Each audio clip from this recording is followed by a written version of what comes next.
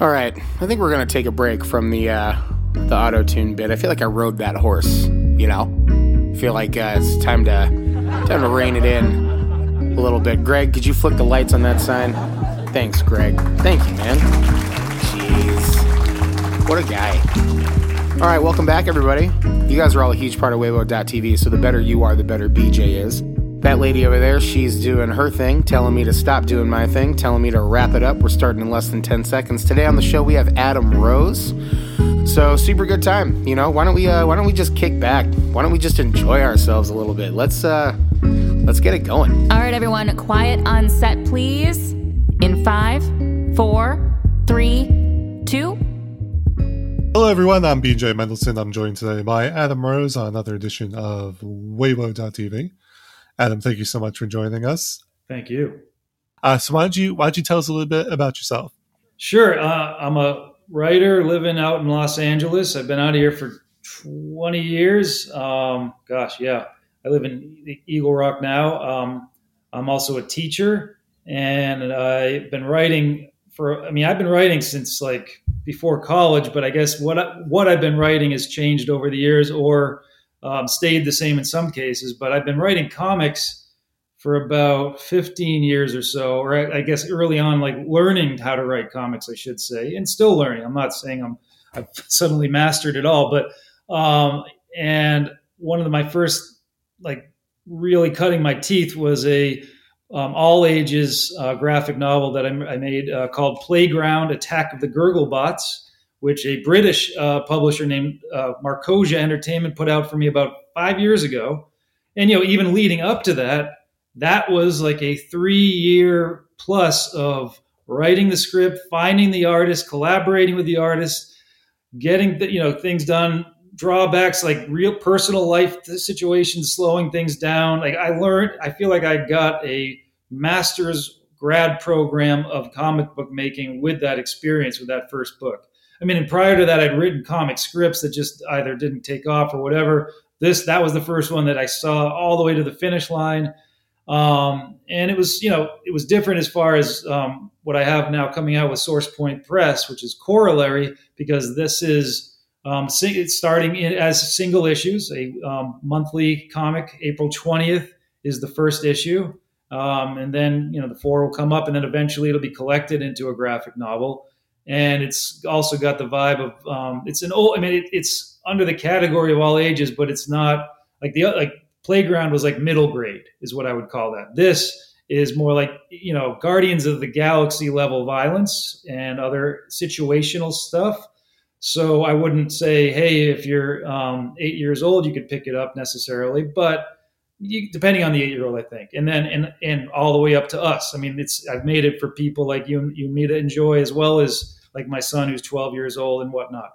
And it's like I brought up Guardians of the Galaxy because it's a galactic romp, and the premise came actually from my daughter 5 years ago when some friends of hers are about to have like twin siblings, and she just said one night when I was putting her to bed, and at this point she was only like 4 or 5. She's like, if you tickle a twin, or if you make a twin laugh, is their other twin going to giggle or get the giggles? And I kissed her goodnight and tucked her in, and then all of a sudden the dark writer side of me is like, oh, what if it was a galaxy of twins, and if your twin died, you died? And that just opened it up for me, and I hit the ground running writing it. I found Rob Ahmad. He's a British artist. He's incredible. He's done other big books like through Scout Comics. He did a series with Action Lab, plenty of stuff in England as well. And we just hit it off. And it was that's the other thing, like, all communication was like emails, chats, texts, you name it. But that was how we corresponded. And the back and forth was brilliant as far as just, we were on the same page with the design. And, I brought up Batman Beyond before, and I would say his style for this is got a bit of a Bruce Timm vibe to it. And then the big experiment that we went for with this is he watercolored the first 3 issues by hand. Wow. And then we brought in, because then he was honest with me. He finally was like, I can't the fourth and final issue is like, I don't have it in me. I can't do it anymore. It's beautiful, but we gotta pass it off. And we passed it to this digital colorist, Gabby. She did an amazing job replicating what he did by hand for the first three. And DC Hopkins, who's like a pro of letterers, he lettered the whole book and was beyond amazing. And that's the other thing I learned, like in DC was really cool about this. Like there were like layers, like, I thought the script was done and in the can when I gave it to Rob. And then when Rob would give me pages back, I would change. I was like, oh, you know what?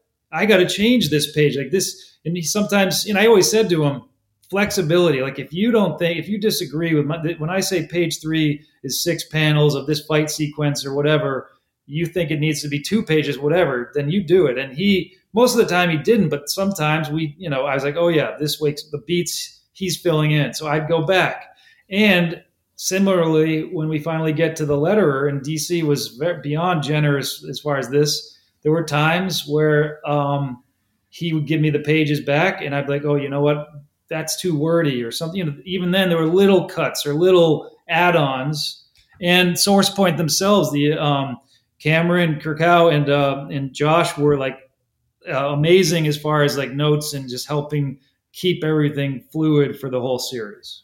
Now let me ask, there's so many different segues and things that I want to touch on, but I just want to rewind the clock a little bit back to like what, because the medium is always such a crucial part of any story that's being told. And so with Corollary, I'm interested in what the thought process was to say, okay, this works best as a comic.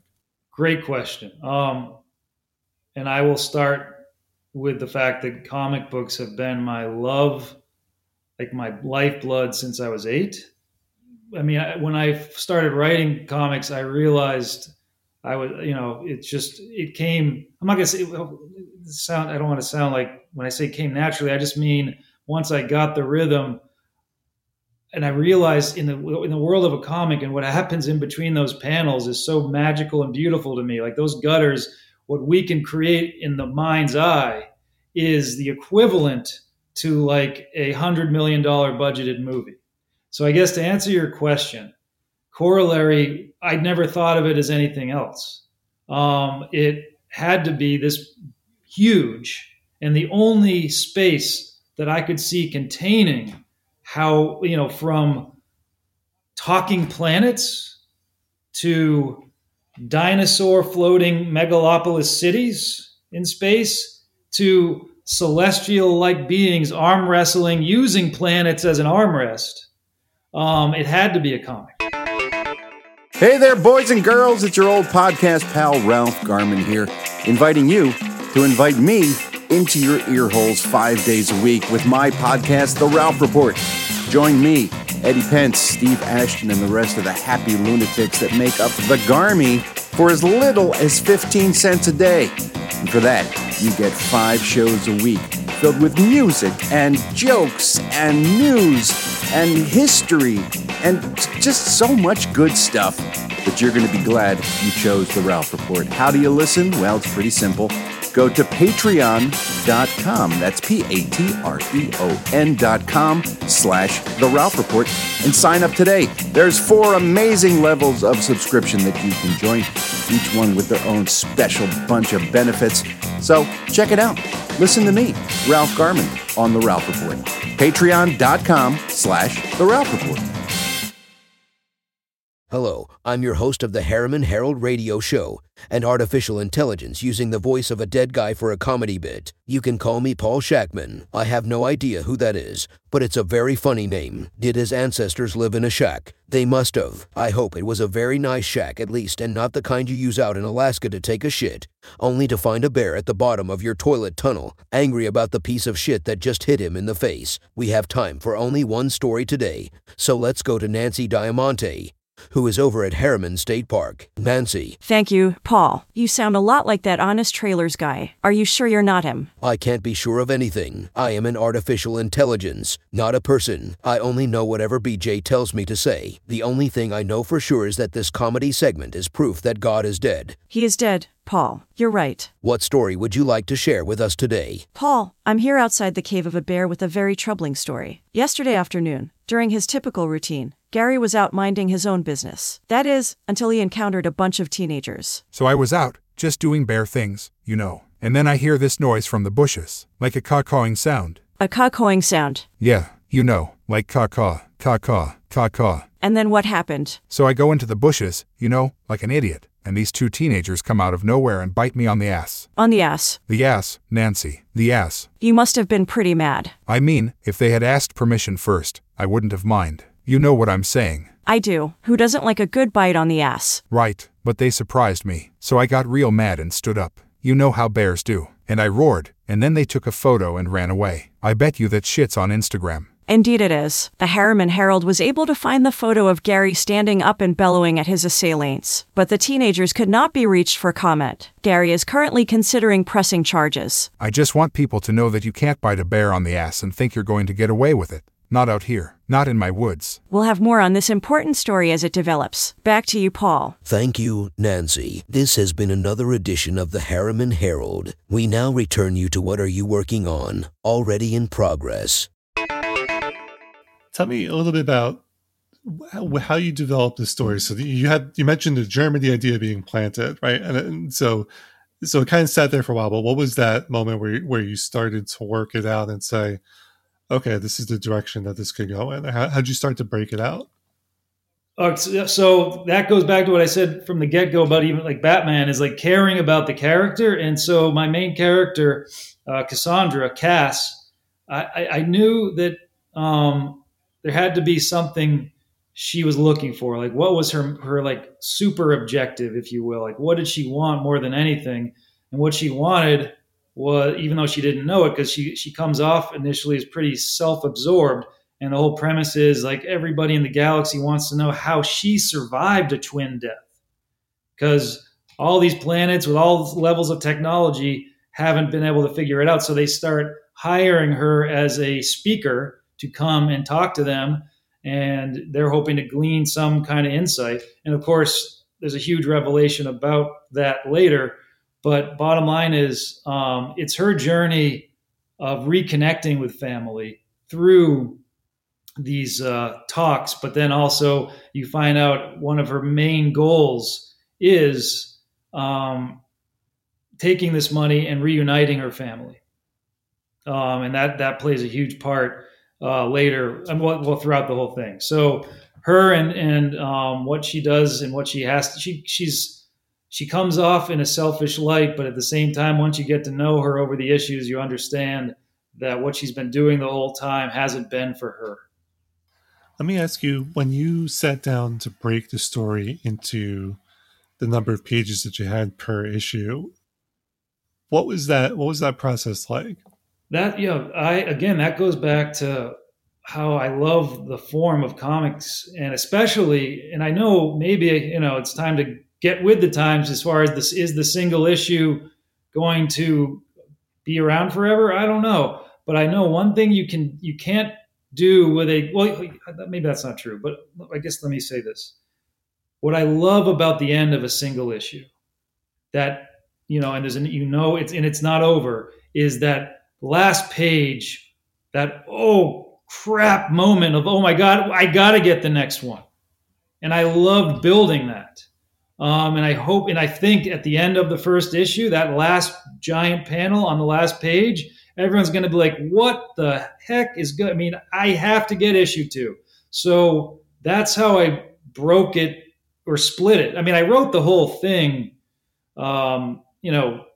together, I guess. Well, that's not true, actually. No, I did write it and I just knew, okay, this is the end of issue 1.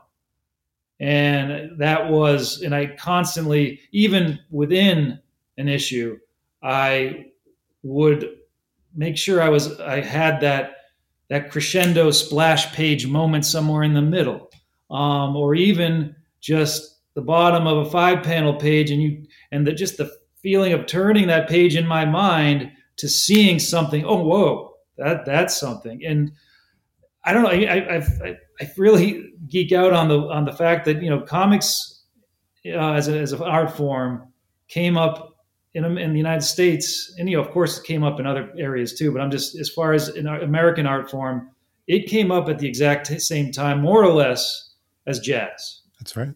And I really think and I know I'm not the first person to say that, but I'll listen to Miles Davis while writing. I mean, I think there's a connection there. I really do. And professional wrestling. Yes. I always tell people, if you go back to the 1930s, that is when America saw the birth of jazz, the birth of comic books as we know them, and the birth of professional wrestling. And all three of those things really do fuel together. And I have this pet theory about like the silent generation being as, this dominant creative force that they were, because they were raised in those things. Because Stan Lee growing up, Jack Kirby growing up, George Carlin growing up, Norman Mailer growing up, like you could go on and on and on. Like there's all these luminaries from that era. There was something in the air in terms of storytelling that was from the 1930s. No, I couldn't agree more. I think, I've dabbled in watching silent films. I feel like, you're just reminding me, like that's something like, I think as any kind of creator, any artist, and I remember being told this because I used to be an actor way back when, like ancient history time, but a lot of acting teachers like, your homework tonight is to go and do something way out of your comfort zone. If you're not normally an opera person, go to the opera. This is when I lived in New York City. So like, when they said to go out of your comfort zone, it's really easy to find something to do out of your comfort zone. And, go to an exhibit or a museum that has something. Maybe you're not normally someone that, gets jazzed up about a photography show, but go to that. And every time I would do that, and I continue, even though I guess it's harder sometimes, especially during COVID, but even with music, I'm still trying to like check out new stuff all the time to inspire me. And I feel like I do. I get like little germs of ideas, or it crops up into my dreams even. It really does help open up whatever I'm working on. And the one thing I try to be good about is sometimes I'll have like a oh yeah moment of something I'm writing script wise, or I also I write novels too. Like if a character's like stuck somewhere for me, sometimes like my subconscious takes over at night, and like in the middle of the night I have to wake up and write something down. Usually I just use notes on my phone because I can't see anything in the middle of the night. But yeah, I think staying out of your comfort zone as much as you can helps inspire. For sure. Now, I just have a few questions left with the time that we have. So let me first guess, where can we find you? Where can we find your books, your comics? Yes. So at Source Point Press, they're going to be in any local comic book store, ideally by final order cutoff, which is March 20th. Tell your local comic book store you want Corollary from Source Point Press. The first issue is April 20th. And then it's 4 issues total every month. And I'm building a website, but like right now I'm pretty busy on Twitter, at Adam Rose 74, and I'm also on Instagram at Shazam Cap.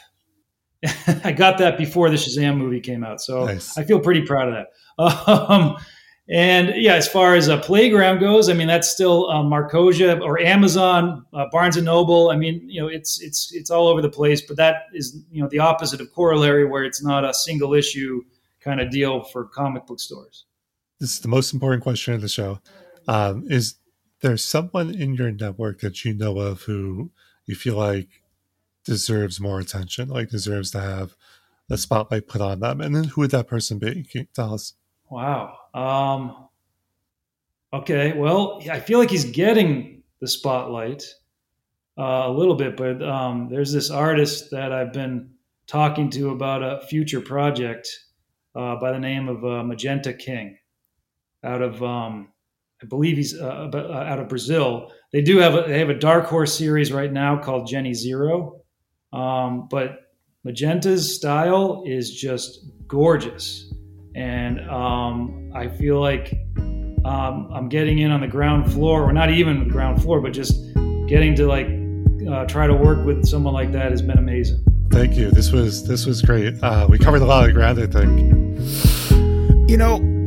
I'm pretty upset that the Mets are good now. Why is that? Well, because now we can't experience things like when they had a 97-year-old pitching coach.